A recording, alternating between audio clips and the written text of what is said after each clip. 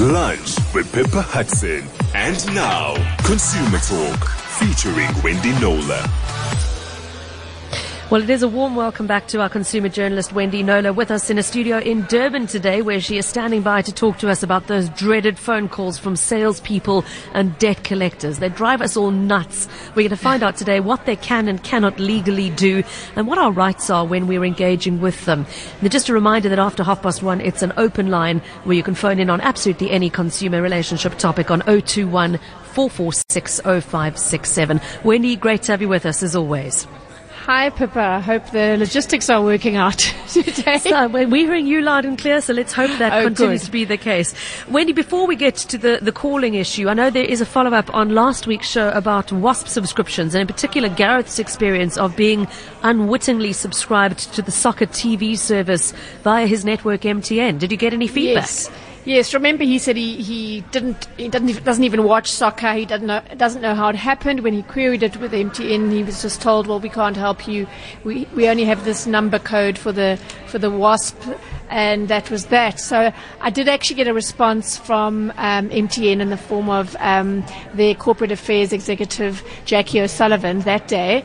And she said that it appeared that Gareth may have clicked on a banner linked to a bot which mimics the behavior of the customer and approves the opt-in and double opt-in requests without the customer knowing. Remember, we discussed how you're supposed to get an opt-in from WASPA, the association, as well as from your network, saying, do you approve this subscription to whatever service at X amount per day or per week? And he said, I didn't get that, and a lot of others have said the same thing, and now we know what's going on.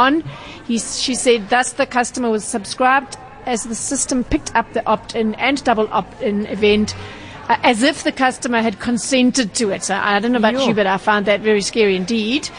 It's very scary. And the networks know it's happening. So what are they doing to protect their customers from this, Wendy? Okay. In MTN's case, Jackie said they were introducing, at the moment, a lot of ways to monitor and protect consumers from what she called these fraudulent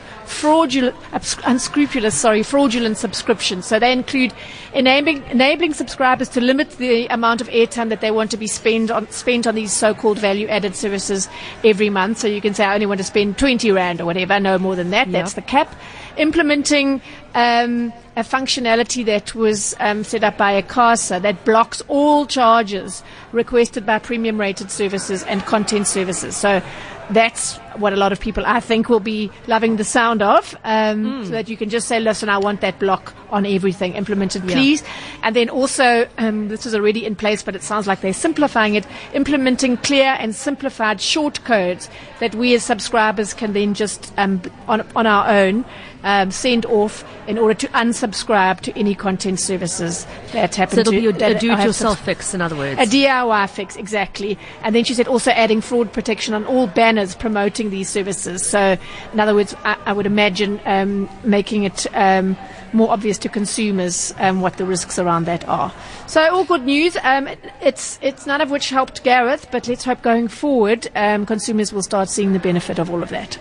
Absolutely. Thanks for that update. We are actually going to stay with phones for our topic today and talk about the unwanted phone calls that come in on both the landlines and the cell phones. Wendy, over to you. Okay, so whatever you call it, spam, cold calling, telemarketing, very few people that I've come across enjoy being on the receiving end of it, whatever the direct marketers like to tell themselves. Some people simply can't say no to the imploring, insistent voice and end up agreeing to something they don't want or can't afford.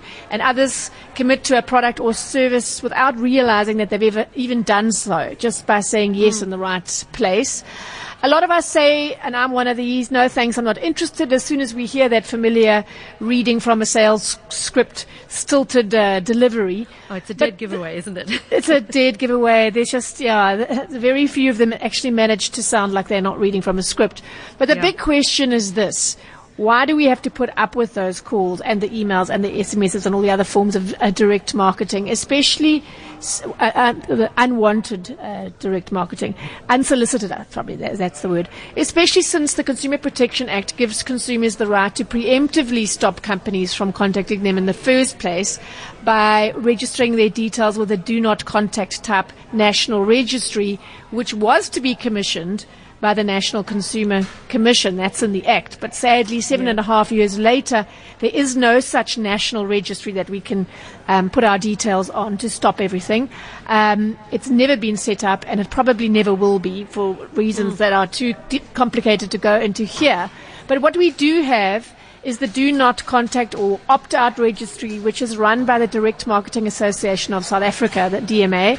But it's an industry-run initiative, and it's not compulsory for companies which engage in direct marketing to be a member of the DMA. So that's which is the problem, yeah. Because so if someone isn't a member, responsibly will join that, but the ones who don't do it responsibly aren't going to join the DMA anyway. No, and there's no sanction. Though, let's give our listeners the address for those who do want to at least sign up on that Do Not Contact registry. How do we do it? And hundreds of thousands have already. It's www.nationaloptout.org. It's quite simple. www.nationaloptout.org. And as the DMA says on the site, if you go to that link, this helps you to make sure your address, email address, telephone, and cell number are no longer available to organizations who are members of the DMA, that's the RADA, who want to make offers and send information that you do not wish to receive. You can also do this by contacting companies directly and asking them not to contact you. The key word in that is helps.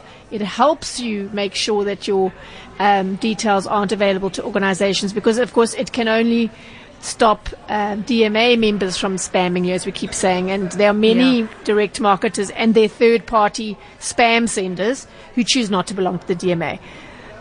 So now, there isn't one legal mechanism that you can use to block all spam as we sit here chatting today, Pippa. Okay. Wendy, what about the Protection of Personal Information Act, POPI as it's commonly known? Isn't that meant to protect us against this kind of intrusion? Yes, indeed. That piece of legislation does give us a lot more power to resist spam than the CPA does. It goes a step further in that it requires direct marketers to get our permission to be spammed before they send their first email or make that first call to our cell phones. But it was passed by Parliament quite a while back, was POPI, but it has yet to be implemented for whatever reason. But in the meantime, the CPA does state that we do have the right to ask a company to stop contacting us for the purpose of selling us stuff. And if they continue after we've told them to stop, they are literally breaking the law, the CPA. But sadly, that doesn't stop a lot of them. So I advise people to just name and shame them on social media. And a lot of people do just that. Well, Anonymous on the SMS line has got an even better response, Wendy. Anonymous says, keep a rugby rep's whistle on your desk and blow it into the phone whenever an unsolicited call comes through. You have heard me suggest that to people who are getting calls from that fake directories crowd. But yes, I would say you should ethically do that after a warning first. So listen, if you phone me again, you are going to get the sharp end of my whistle blown into your ear, and then do it if they persist. But yes, it's an older school but quite effective deterrent. Of course, it only works if there's an actual person on the end of the line, Wendy. And as irritating as the telemarketing calls are, the automated version's even worse. Yes, they're called robocalls, and it's for me and everybody that I know who's ever got one, it's next level infuriating. And I honestly don't understand what the point is, because it's hard to imagine anyone being willing to give a company the time of day after experiencing such robotic rudeness, let alone give them your business. And the even worse scenario, I don't know if this has happened to you, but when you miss the call and you see a missed call and you think, well, it could be business related or whatever, and you phone and then you get the recording that you're now paying for, that's just beyond the pale. Anyway, we do have some techie ammunition, though, against this automatic onslaught.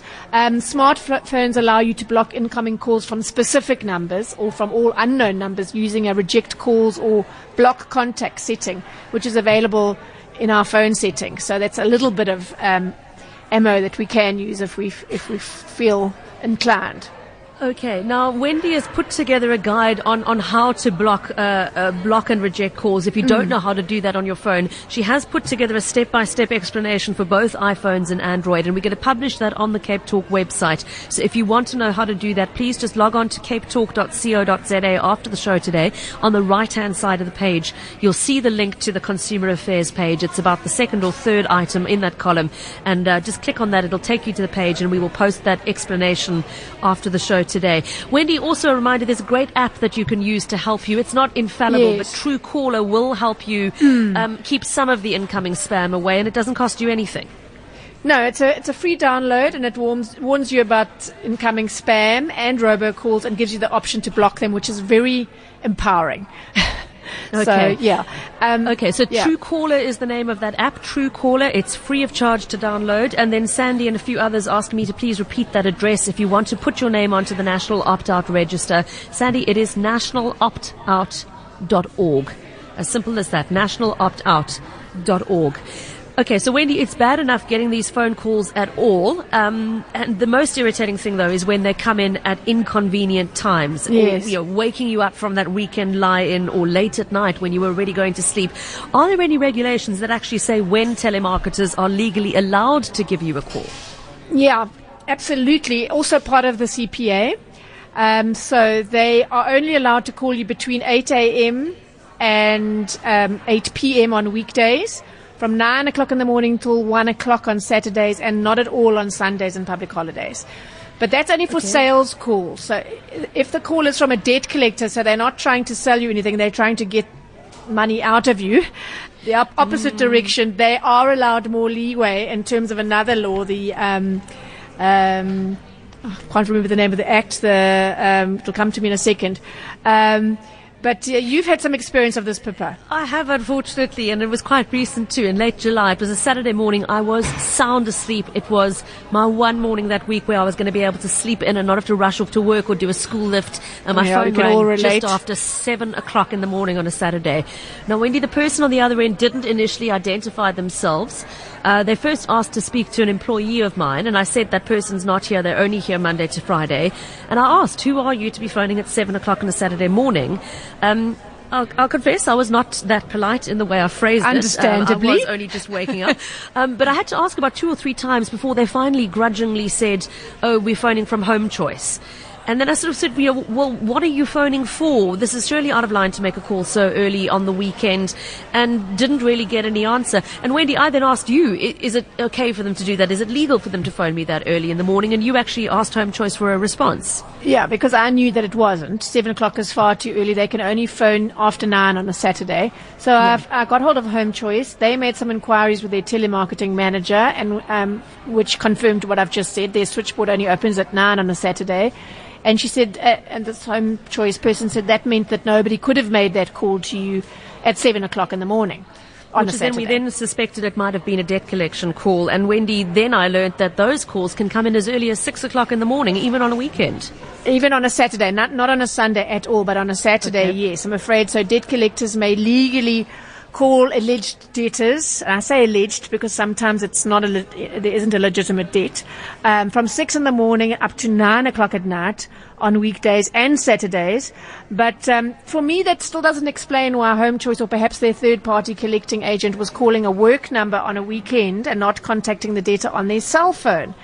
I asked this question, but I got no response after a very long silence of, many weeks. This week, Home Choice asked for your contact details, Pippa, so perhaps you'll be getting another call following up. Hopefully not early in the morning on a Saturday. Well, hopefully Truecaller will block it if it comes in on my cell phone this time. Yeah, indeed. Okay.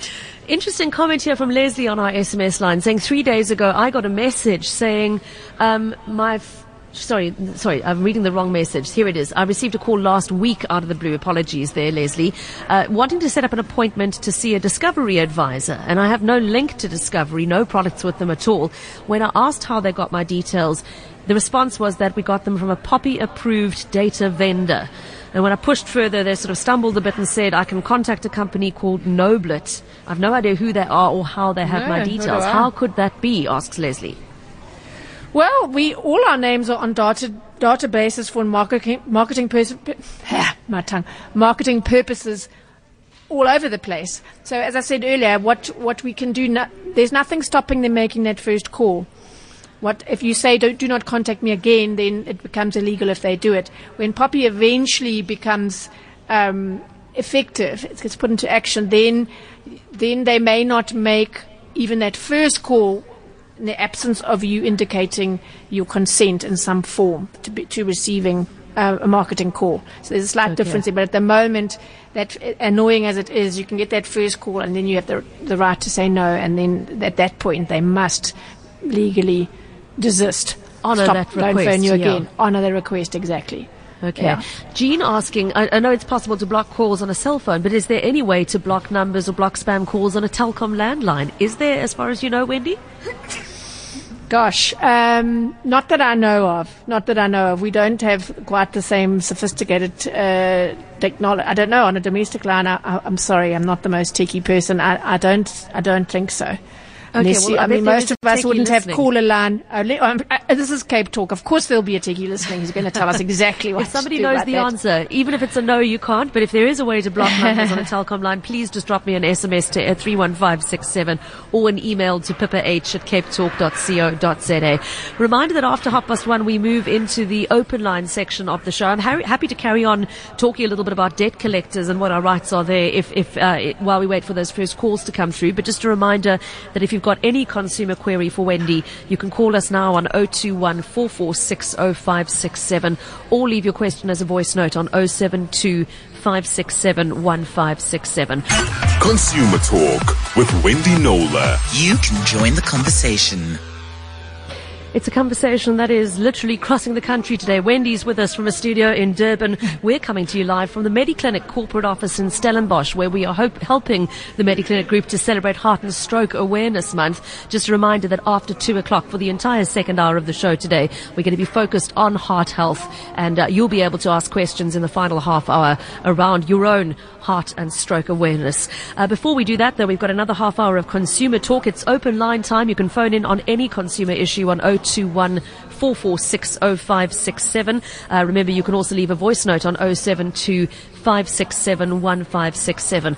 Before we go to the lines to say hello to Jocelyn, a few more questions coming in around the WASP topic from last week, Wendy. Megan Pineland saying, a couple of days ago I got a message saying that my free day was up and from now on R3.50 a day would be deducted for fantasy football, and to opt out it gave me a number, etc., which I did, but I have still had the R3.50 a day deducted. What do I do now? The answer is she must go to her service provider, is it not? Yes, she must, absolutely. If she can prove that she stopped it, they must absolutely step in and stop it for her. And then, I really encourage people to push the issue and insist on getting a refund. It's fraud. If they didn't authorize it and they were charged, then she cancelled, then they're still charged her. No, definitely don't take no for an answer from the networks. They don't forget to get a cut on every one of these subscriptions. Yeah. And a handsome one at that, and absolutely they must help her, number one, stop it, and number two, get back any unauthorized deductions. Good luck to you, Meg, and if you don't get anywhere with your attempt to do that, let us know, please. Please. Somebody else asking, is there any risk in clicking on those irritating SMS messages trying to sell you things, the ones that say opt out via reply? I'm always worried that by SMSing back, I'm actually getting hooked into their sales database. Yes, there is that, but I think that causes a lot of people to ignore those SMSs and in so doing remain subscribed. So what I would do is take a screen grab of that thing saying, press, click here, opt out, so that you can prove afterwards that's what I was prompted and that's what I did. And so it can't be construed that I, chose to be opted in or whatever, and yes. Then you've got some evidence to take up with your network if it continues. Okay, there is also, you'll see the information on last week's show. Of course, WASPA is the regulatory body, and you're encouraged to complain to them as well, because, as I say, they regulate and have the ability to hold disciplinary hearings and fine the transgressors, etc. Okay, thank you. Thank you, too, to Mike making a suggestion that we all do as he does. His response to telemarketers is to say, please hold, and that he doesn't hang up. He puts the phone on the desk, and he says eventually they will give up. Mike, thanks so much for your WhatsApp. Let's go to the lines. Reminder, it's open line time. You can call in on any consumer issue. We have Jocelyn on the line right now. Jocelyn, good afternoon. Hi, Pippa and Wendy. I've just read an article in a very popular magazine, which I find quite disturbing.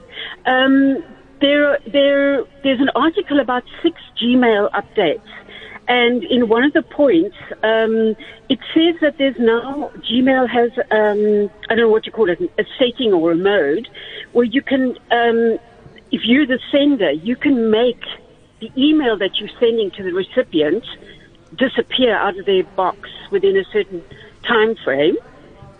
That's the one thing. And the other thing that's more worrying is that you can actually use a function that the recipient won't be able to either forward, print the email, or copy and paste its contents.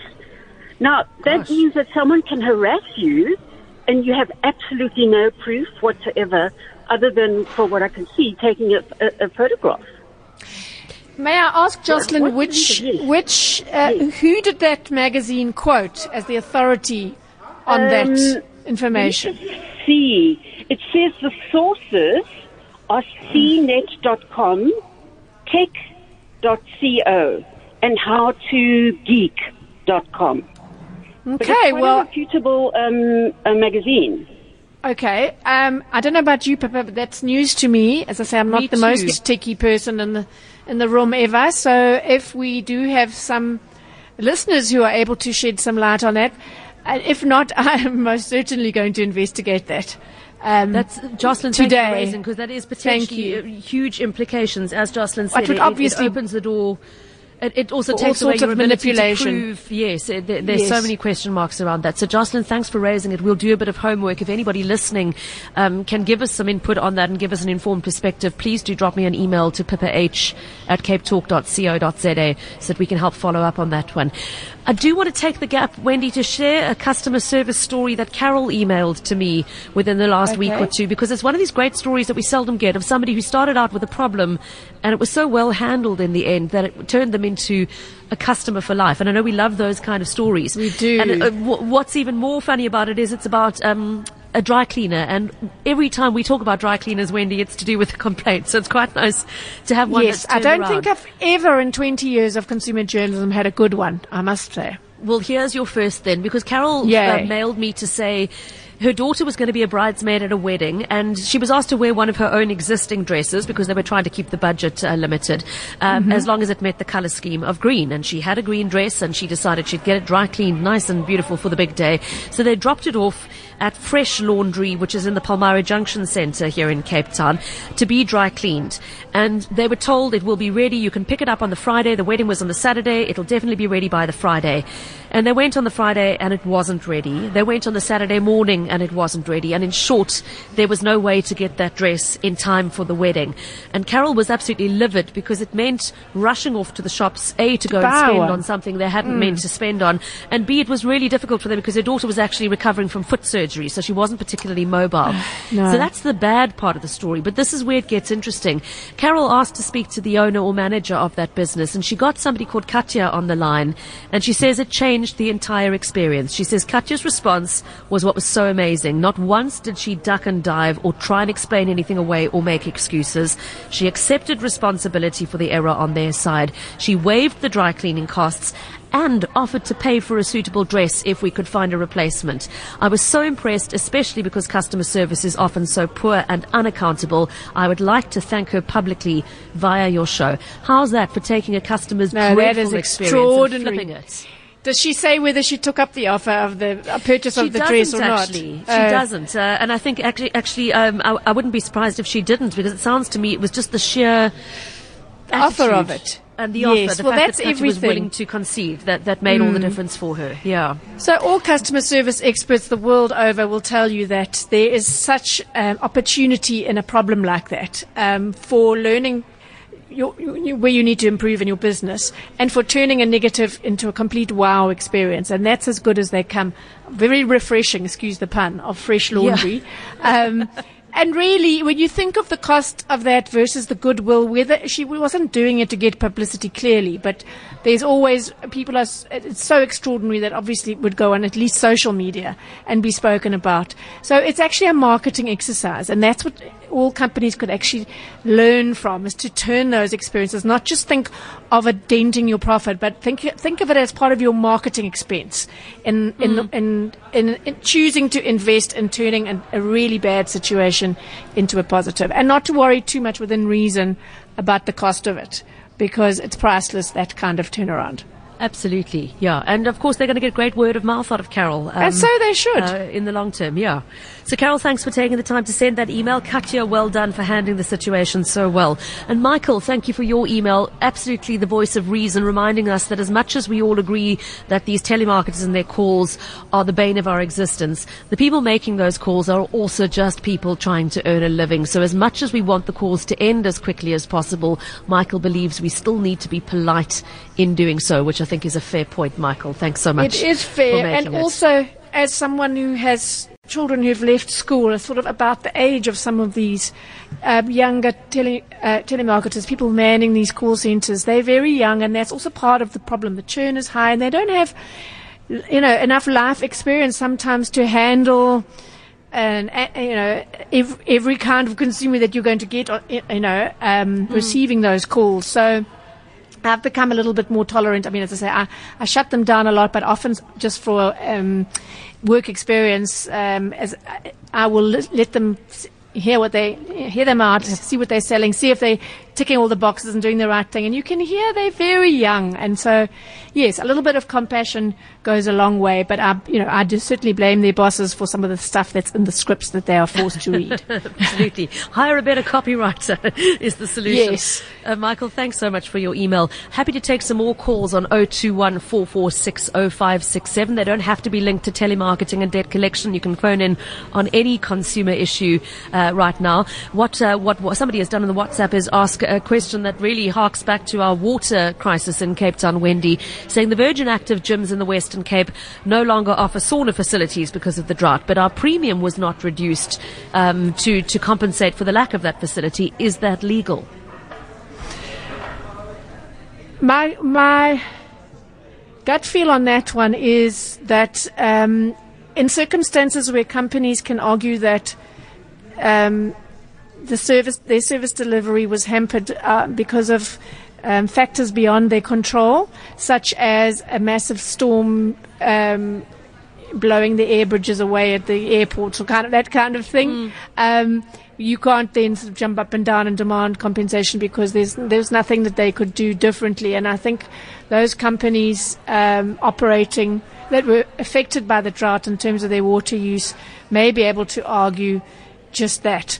Of course, the bigger story on what we're paying in gym subscriptions is that most, I don't know the figure, but a very, very large percentage of people who pay gym subscriptions on a contract do not derive any benefit at all because they just don't go to the gym at all. Yeah. But that's another issue. The model of gym financing, the business model, is a very interesting one because of that factor. But I understand that it's a human response to think, but why is it my sub reducing? Because I used to sauna every time I went to the gym and now I don't, and I'm still paying the same. It is a very understandable response. Okay, thanks for that. Yeah. And no doubt Dr. Darren Green will make the case for using that gym membership when we chat to him after 2:30 about heart health. Yes. But I must just say, Pippa, I am going to send an email off to Virgin Active and just see how they justify that, so we can share it with the readers, just to put it out there on the record. Worth dropping them a line. Okay, let's do that. WhatsApp asking, are call centers allowed to charge the call they make to you for collecting an outstanding debt? I've been told you are paying for this phone call. Yes, absolutely. It's a fee that is payable by the person on the receiving end. I would, if I was legitimately owed a debt and I was battling to pay it and getting the calls, I would certainly make a note of every single time I got a call, because often there have been many cases of the debt collecting company just sort of thumb sucking, adding on extra calls. And I must just add, if you don't pay a company and it hands you over to debt collectors, you better hope that it's a debt collector as in a debt collecting firm and not a firm of attorneys who specialize in debt collecting, because the one is very much controlled and regulated by the Council for Debt Collectors and the Code of Conduct, and all the fees for phone calls and everything else are very clearly set down, maximums that they may not charge more than. With the attorneys, it's open season. They are not regulated currently by anyone. And so if you get handed over to a firm of attorneys, your costs are going to be so much higher. And that's why there are moves afoot right now on an amendment bill that's going to go before Parliament to include the debt collecting attorneys in that regulation, so that they are similarly regulated and they can't charge whatever they feel like it. Yes. Okay, great. While we're chatting and while we wait for our next call to come through on 021 446 0567, Wendy, won't you just run us through our rights if we are contacted by a debt collector demanding payment? What are the basic rights we need to know that we have? Okay, there's the Code of Conduct, which falls under the Council for Debt Collectors. If anyone wants to Google it, it makes for extremely interesting reading. And it's very long and detailed, but in short, you have the right to obtain legal advice before signing anything, especially an acknowledgement of debt. So never be that follows a phone call, but never feel pressurized to sign in the moment, because you will regret it most likely. You have the right to be treated with dignity at all times and to confidentiality. So they can't embarrass you at your workplace or phone relatives and that kind of thing in order to humiliate you. You know, if you've been keeping your debt issue, as most people secret, and they may not resort to those really dodgy tactics. They can't contact you, as we've said before 6 in the morning or after 9 at night, and they may not contact you at any time on a Sunday. So they can't harass, we've said this, humiliate, embarrass you, or threaten you. None of that old break your kneecaps kind of stuff. That's definitely not allowed. And this is very important. A lot of people don't do this, and they just receive these calls, these demands, and with no documentary backup. I mean, where else would you have someone demand money from you and refuse to show you an invoice or a breakdown of how they arrived at that of that figure? So from the first call, you must always ask for how was that figure arrived at? What was the handover amount? When was it handed over? And I want to see all the interest and costs that have been added to that since. Always ask that question. And you must, once you've started paying, you have the legal right to request one free statement every 6 months. And after that, in between, you'd have to be made to pay and always find out what that will cost. But at least 2 a year, every six months apart, must be provided to you free of charge. And then most important, and I've done whole shows on this in the past, if the debt that they're asking, if you get a call out of the blue or an email, if they ask you to pay a debt that's been dormant, in other words, you haven't made a payment in the previous 3 years, you haven't acknowledged the debt in any way in the previous 3 years, and you haven't received a summons asking you to pay it, that debt is prescribed. You must tell the debt collector the debt's prescribed. I no longer am required to pay it, and they should back off at that point. Okay, thanks for running us through those. And again, there is a body that you can turn to if you feel that those rights have been infringed upon. It is the Council for Debt Collectors, cfdc.org.za. We've got a question that's come through as a voice note. Let's take a listen to that. Good afternoon, Pippa. Ryan here. We've made substantial changes to our garden.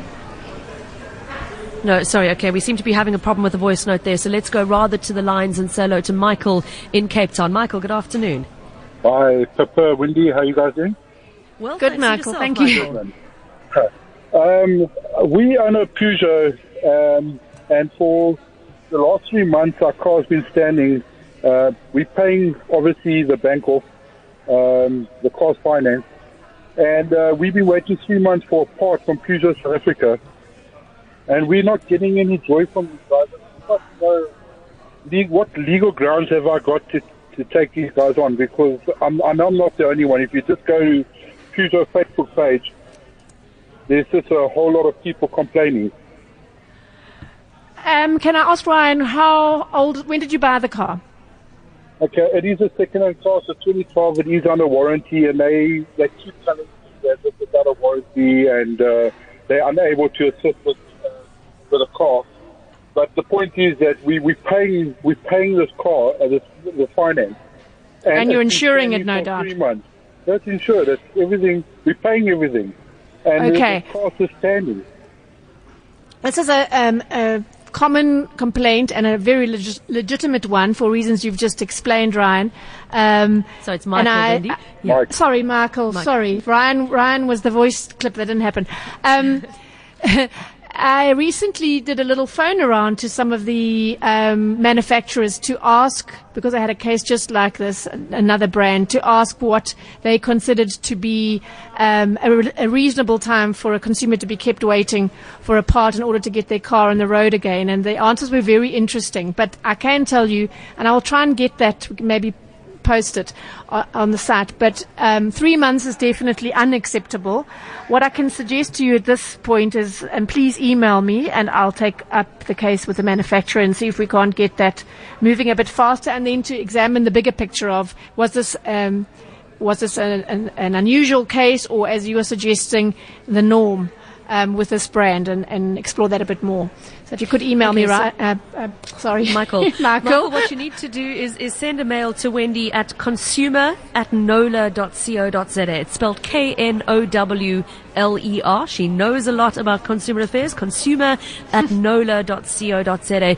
Michael, please just put in the subject line Cape Talk Peugeot, and she will keep an eye out for that and investigate on your behalf, and then hopefully we can give some feedback next week if possible. You can also contact Wendy, by the way, via her Facebook page, which is Wendy Knowler Consumer. There are links to click on there to get you in contact with her. Just a reminder, please, Wendy can't take up every single case that is laid before her door, because she would be working 365, 24/7, and then a couple of extra days as well. But we really do try our best to help follow up on those stories, particularly ones which have broad relevance. So, Michael, we'll keep an eye out for your email. Thanks. Let's try again to listen to that voice note. My question for Wendy is, if you conclude a online subscription with a company that runs, for example, from the US, and their terms and conditions provide for a 2-month cancellation period, is the Consumer Protection Act still applicable? That's an interesting one. So if the deal Isn't is with that a an company that's interesting- outside South Africa, does No, the CPA apply? No, it doesn't. They need to be based in South Africa, as far as I'm aware. Okay. And 2 months is quite onerous. It should be, the CPA states 30 days, 20 business days, which is effectively a month, written notice. So that's one of the dangers of this sort of global marketplace that we're in now, where our computers give us access to companies based elsewhere. So, yeah. This is the risk that you do run. This is the risk. I'm sitting with a case where somebody bought a cell phone in another country, and the warranty doesn't apply here, and he's jumping up and down because the company that has the authority to repair the brand in this country is not being particularly interested in his case, and rightly so. And that's one of the many downsides. So you have to sort of weigh everything up before you choose to sign such contracts or buy such products outside of South Africa. Okay, thanks for that. Right, on Twitter, this is an interesting one linking to Telkom. And Wendy, I want to ask a question about cancellations after I've read the tweet. Mariam tweeting that weeks after I switched with Telkom, switched to fiber, so I had ADSL, switched to fiber with Telkom, I'm still getting weekly calls from them trying to promote their fiber service. Her comment is that the right doesn't know what the left hand is doing. Then the company that she's already signed up with is phoning, trying to sell her a product that she's already effectively bought. Oh my It makes me goodness. think of all those issues with the Telkom line cancellations, Wendy. As a matter of interest, has that flood of complaints died down now that the system has moved online? It's died down a little, but I would say nothing that we could get excited about. It's still a very strong feature in my inbox.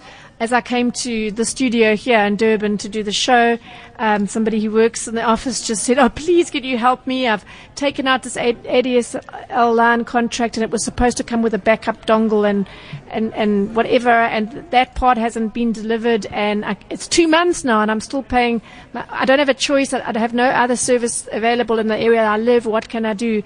And it is a case of exactly the departments. It's a classic case of a corporate with departments working in silos, where he's speaking to the Telkom's Twitter team, DMing them. They're saying, we're trying to get hold of the store, the Telkom store, and we don't know what's happening. And 2 months have gone down the line, have gone, and he's still sitting with half of what he was promised.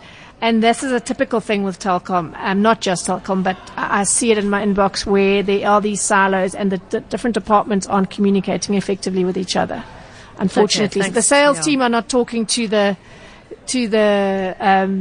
people who have actually supplied the product, which is, unfortunate.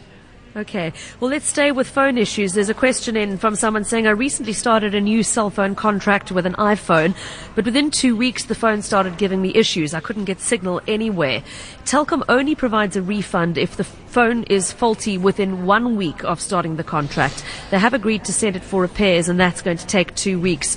Do I have any recourse? Yes, I could scream. This business of the 1 week is a throwback to pre-CPA, where all companies automatically wanted to repair everything. That was their sole recourse if something went wrong, as with this iPhone, and then they would say as a special little sweetener, but if it went wrong in the first week, then we will replace or whatever. It has no basis in law now. The CPA trumps every other internal policy, and the telephone companies are the worst offenders here. That phone is less than 6 months old. It is defective. She now has the right to have a repair. If it's under contract, a refund wouldn't work because she's paying the phone off. So she can choose between a replacement phone and a repair. She absolutely does not have to accept a repair. She was within her rights to insist on a replacement phone if the technical assessment doesn't prove some kind of user abuse on her part. But this automatically, no, it's past 7 days, your only recourse is a repair, is absolute nonsense and a denial of your consumer rights. As I say, Telkom does it, all of them do it. So if the consumer is not sure of their rights, they'll just have the wool pulled over their eyes. So, I would suggest that she march back there and insist on her rights. Wendy, thank you for helping us all to be able to do that. And I'm going to close with a WhatsApp from Anonymous that echoes what I think many of us feel. I think it's time we give Wendy a bells with ice. Wendy Knowler, thank you so much, and look forward to chatting to you again next week. Thanks so much, Pippa. Bye-bye.